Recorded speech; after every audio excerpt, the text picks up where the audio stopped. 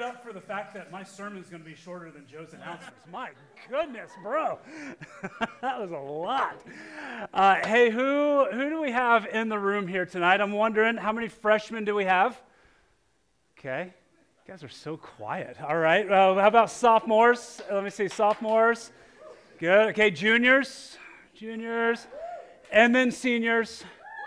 All right. Great. And then how many stragglers, like you're no longer in college, but you're just kind of hanging out at CSF? Yeah, okay. Awesome. Well, my name is Shawn. I'm one of the ministers at Sherwood Oaks Christian Church. My favorite cereal is Cinnamon Toast Crunch. Amen. Amen. That's right. The cereal is great. The milk after the cereal, I think, is even better. That is nectar of the Lord. It is so delicious. Hey, as we get into tonight, I don't know what kind of day you have had. I've had a day, been a lot. It's been loaded with a lot of meetings, some decisions, a sermon, a couple of sermons.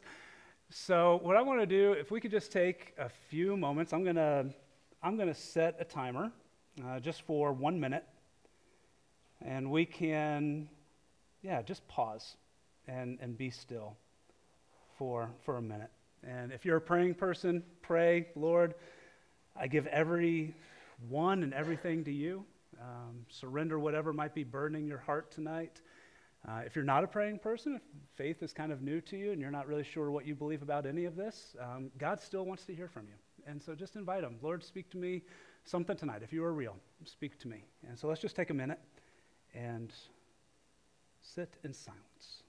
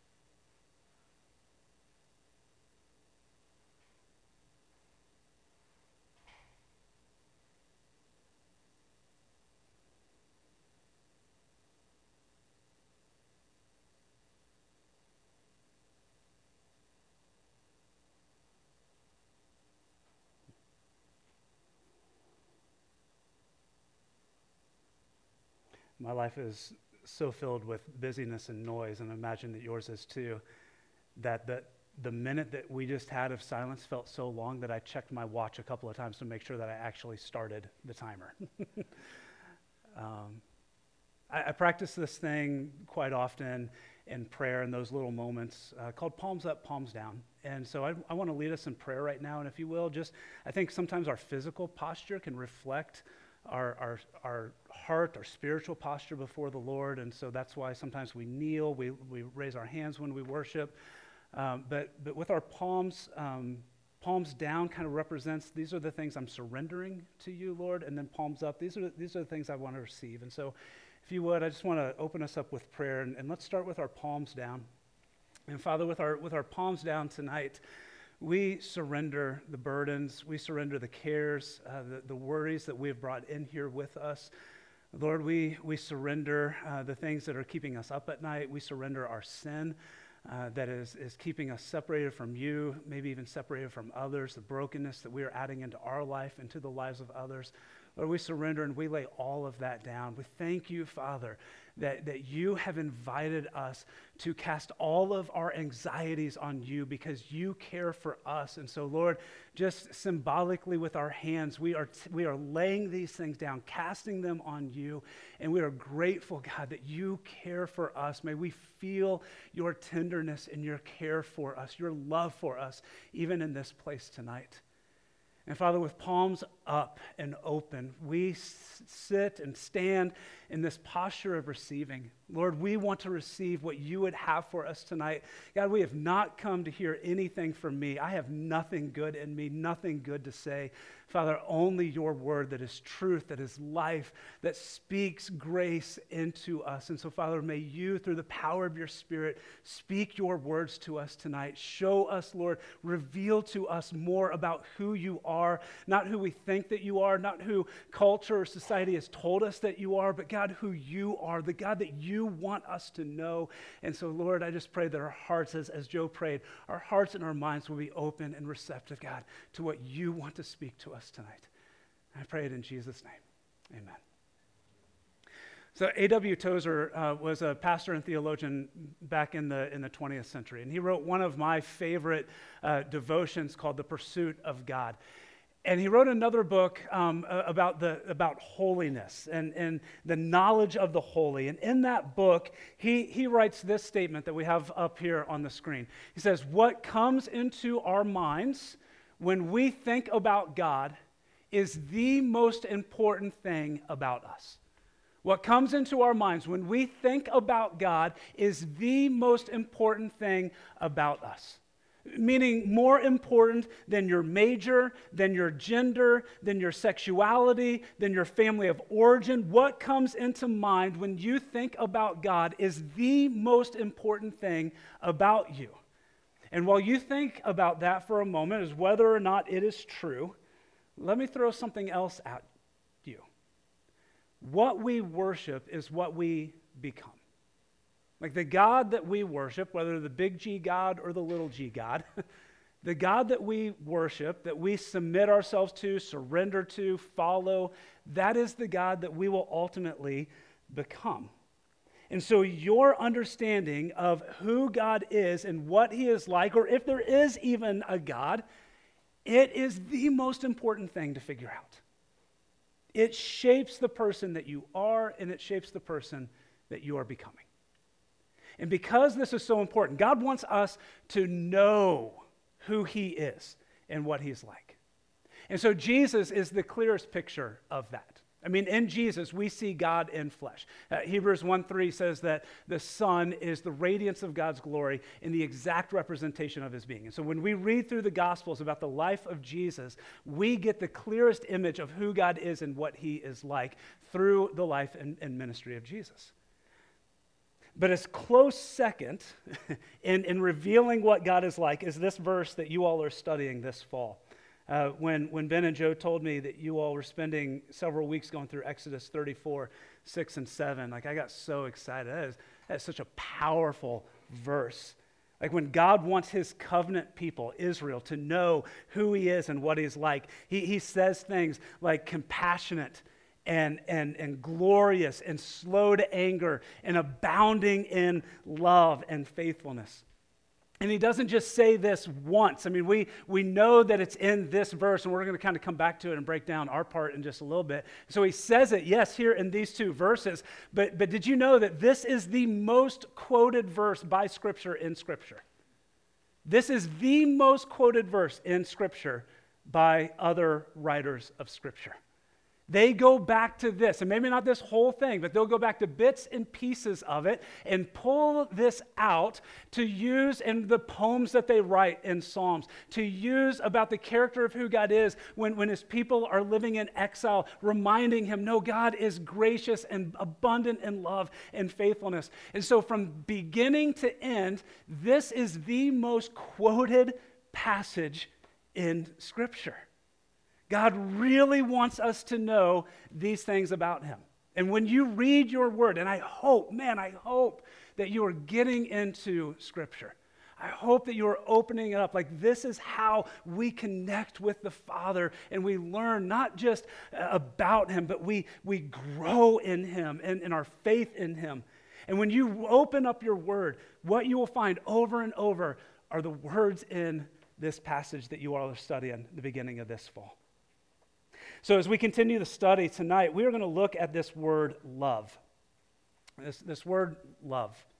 And the word used for love in this passage is the word chesed. I am not really good at Hebrew, but I know that when you say this word, you're not saying it right unless you're kind of afraid that something is going to come out of your throat while you're saying it. And so say that with me, all right? Ready? Hesed. All right, turn to the person next to you. Try not to spit on them. Hesed. There we go. Nice. You got it. Clean yourself off. Yeah, wipe it off. COVID's coming back, right? So maybe we just had a spreader event right here. So the Hebrew word hesed is such a fascinating word. We're going to spend the entire night trying to understand this word. It means, and these are just three things that it could mean. You look up the definition in the Hebrew dictionary, and it just goes on and on and on about all the different things that hesed could mean. Love, generosity, enduring commitment. It is this idea of loving faithfulness that is proven over time. It is used to describe a person who is generous and who is loyal, who is gracious, who is in it to the end. It describes someone like my wife, Amber. We have been married for a little over 20 years now. We celebrated our 20th anniversary in January. Thank you. Thank you. And I have done some dumb things in our marriage. Dumb things. I have gone out of my way to try to mess it up in a variety of ways. So many ways that I can think of where I only thought about myself instead of her, where I put my priorities and wants and needs in front of hers. I can think of emotional wounds that I have left in her heart. And yet 20 years later, plus years later, I think we would both say that our marriage is as strong as what it has ever been. And it's not because it was easy. In fact, I remember going off to a mission trip in 2007, 8, where the conversation that we had the night before I left for 2 weeks in Mozambique, Africa, was, when I get home, we'll have a conversation to see if we're going to still be married. So it's come with some hard times. But my wife is full of hesed. Love, generosity, enduring commitment. And our marriage is strong because of that. That is hesed. Hebrew scholar Daniel Block says the Hebrew hesed cannot be translated with one English word. This is a covenant term. Hang on to that because we're actually going to circle back around to that at the end. This is a covenant term wrapping up in itself all the positive attributes of God. And so there is not one word in the English language that can capture the depth and complexity of hesed. And so all throughout Scripture, it is translated in a variety of different ways. It's the same Hebrew word, but there's multiple English words that try to capture it. And so tonight, I thought that we would play a little game. You guys are going to have trivia night afterwards. We're going to kick it off with a little trivia appetizer tonight. We are going to play a game called Spot the Hesed. I know. I mean, this is exciting times on a Thursday night in college, right? This is peak entertainment for your Thursday night. So I'm going to read a verse, and I want to see if you can spot the English word used for hesed. So here's our first one. Isaiah 54:10, though the mountains be shaken and the hills be removed, yet my unfailing love for you will not be shaken. What do you think is the word hesed? Unfailing love. Let's see. Yeah, good job, good job. All right, so we started with an easy one. Praise be to the Lord, Genesis 24:7. Praise be to the Lord, the God of my master Abraham, who has not abandoned his kindness and faithfulness. Where's the word hesed? What do you think? You guys are close. Kindness, yes, it's kindness. Good. All right, number 3, you are my strength. I sing praise to you. God are my fortress, my God on whom I can rely. Where do you think is hesed? Ooh, my fortress. Anyone else? Strength. I hear strength. Answer is on whom I can rely. Interesting. Hang on to that because that's important. It's an important piece of this word that we are looking at tonight. And then finally, Jeremiah 2:2. This is what the Lord says. I remember the devotion of your youth, how as a bride you loved me and followed me through the wilderness, through a land not sown. What do you think it is? The answer is devotion. Yep, that's it. Give yourselves a round of applause. Well done. Man, the best and the brightest at IU. Can I get an amen? Yeah. So when the English word doesn't do justice for a Hebrew word, one of the things that we can do is look at all the ways that this Hebrew word is used throughout Scripture and the ways that the English translators kind of help us understand what this word means. We see it in all of these different ways. And so hesed means unfailing love, kindness, one in whom we can rely, devotion. That is all hesed. And so keep that in mind as we read our anchor verse for tonight. It says, "And he passed in front of Moses, proclaiming, the Lord, the compassionate and gracious God, slow to anger, abounding in love and faithfulness, maintaining love to thousands and forgiving wickedness, rebellion, and sin. Yet he does not leave the guilty unpunished. He punishes the children and their children for their sin of the parents to the third and fourth generation." Whew, I'm glad I'm speaking on love. Man, who's the sucker that gets that last part? Is that you, Joe? No? Is that you, Ben? My dad. Your dad. Oh, way to go. Yeah, bring someone in from the outside so he can say it and then book out.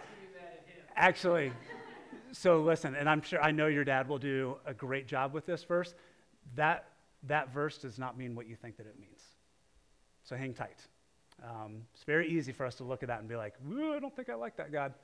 Wait until you see what that verse actually means. It's actually something that we probably all want. It's pretty beautiful. So I'm wondering, did you notice, let's leave this verse up. Did you notice anything about our word hesed in here? Shout it out. There's a couple of things that kind of popped out to me. Did anybody notice anything about our word hesed?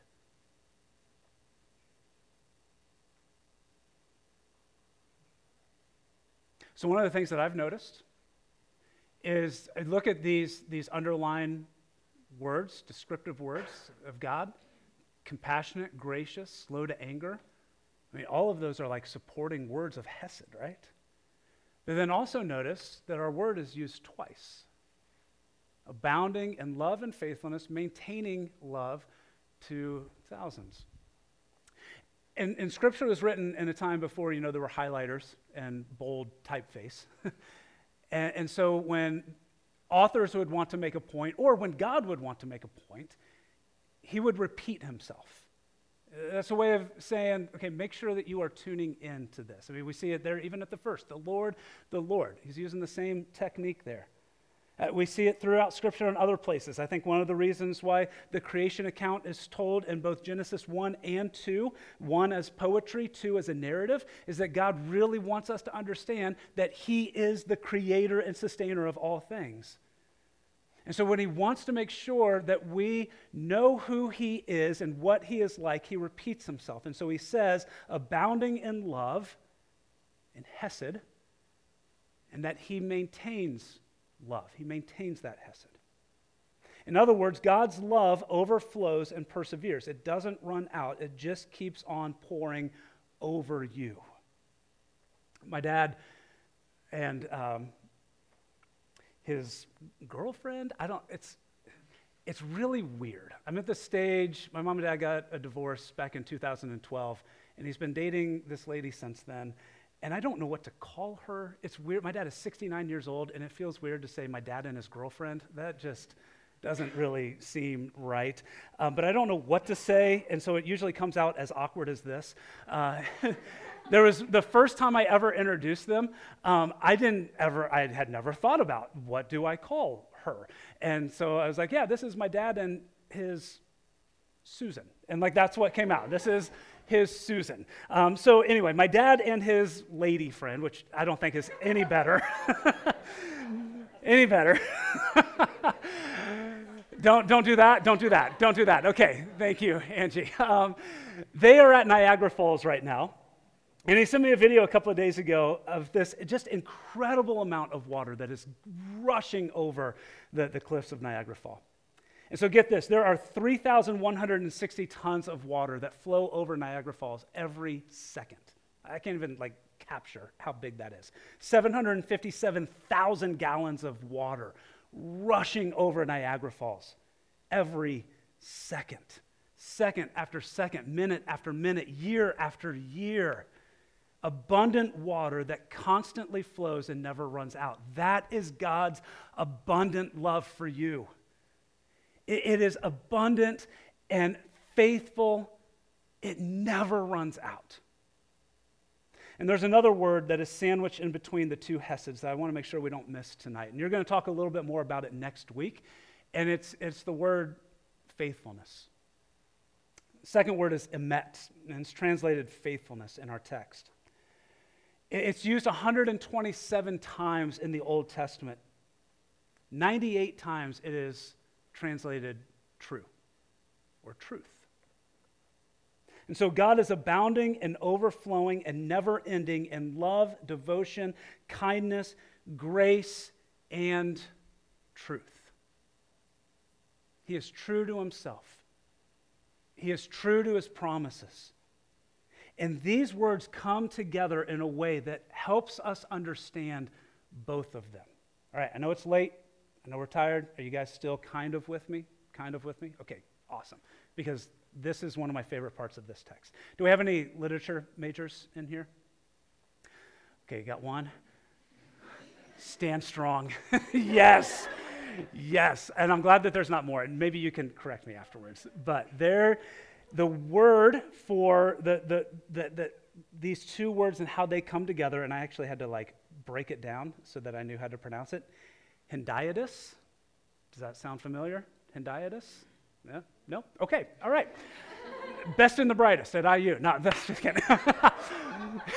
Hendiadys. I had no idea what this word was until I discovered that as I was studying this text. It is the expression of a single idea by two words connected with and.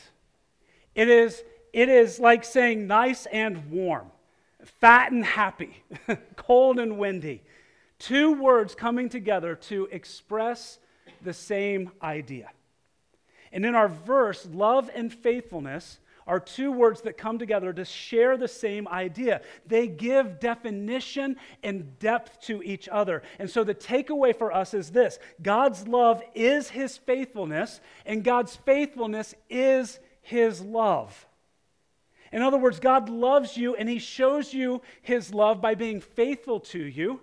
And God is faithful to you, and he shows you his love by being faithful to you. This is God's loyal love.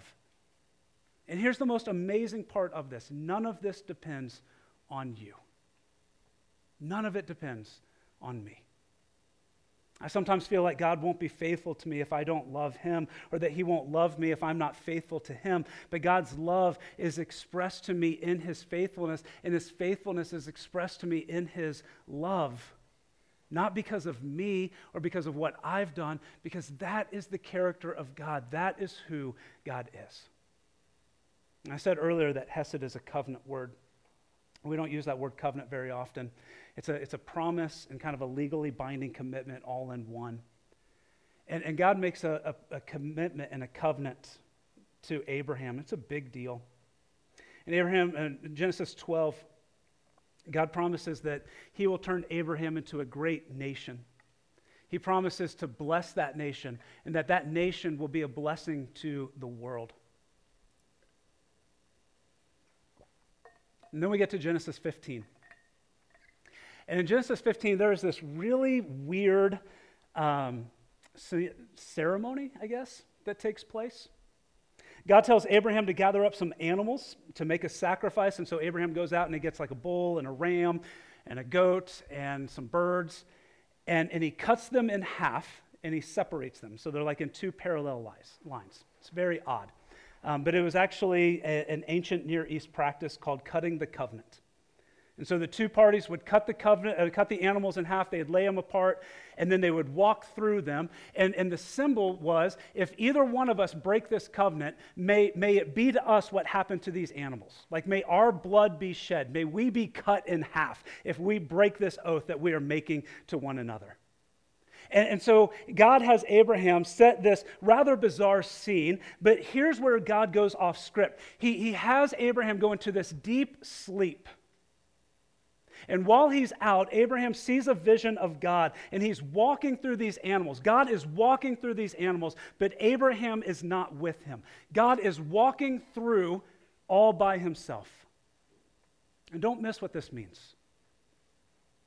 By going through the cutting of the covenant alone, God is saying, Abraham, even if you and your children do not keep up your end of the bargain, I am still going to keep mine. And if blood needs to be shed for this covenant being broken, no matter who broke it, it will not be your blood, it will be mine. That is hesed. That is loyal love. And so fast forward thousands of years, and Jesus comes full of what? Do you know? Jesus comes full of grace and truth. He comes full of grace and truth. And that's our English translations of the Greek. The Hebrew translation for the Greek is Jesus comes full of hesed and emed, love and faithfulness. Jesus came to keep God's promise. When Abraham and his children failed, God was faithful. When Israel failed, God was faithful. When you and I fail, God is faithful, not because of us, but because that is his nature. He is abounding in love and faithfulness, hesed and emed. That is just who he is. He is filled with compassion and grace. Jesus was slow to anger and abounding in love. And he took our faults and our failures and our sin to the cross. He allowed himself to be broken, his blood to be shed. He took the punishment that we deserve for breaking that covenant. And because of his death, burial, and resurrection, we can be saved. And so here's what I want you to know tonight as we kind of wrap up. God is love, even when we are unlovable and we don't love him back. God is faithful, even when we are unfaithful and we go our own way. And so how will you respond to a love like that? God is love, even when we are unlovable and don't love him back. God is faithful, even when we are unfaithful and go our own way. How will you respond to that kind of love? Put another way, where has God called you to show him hesed love? Is there a place in your life where you need to show God love, devotion, faithfulness over time, enduring commitment? What comes to mind when you think about God is the most important thing about you. And so when you think of God, may hesed be one of the first things that you think about. May you glory in God's love and generosity and enduring commitment to you. May you respond by offering back every part of your life to him in worship, showing him the hesed that he has so graciously showed you.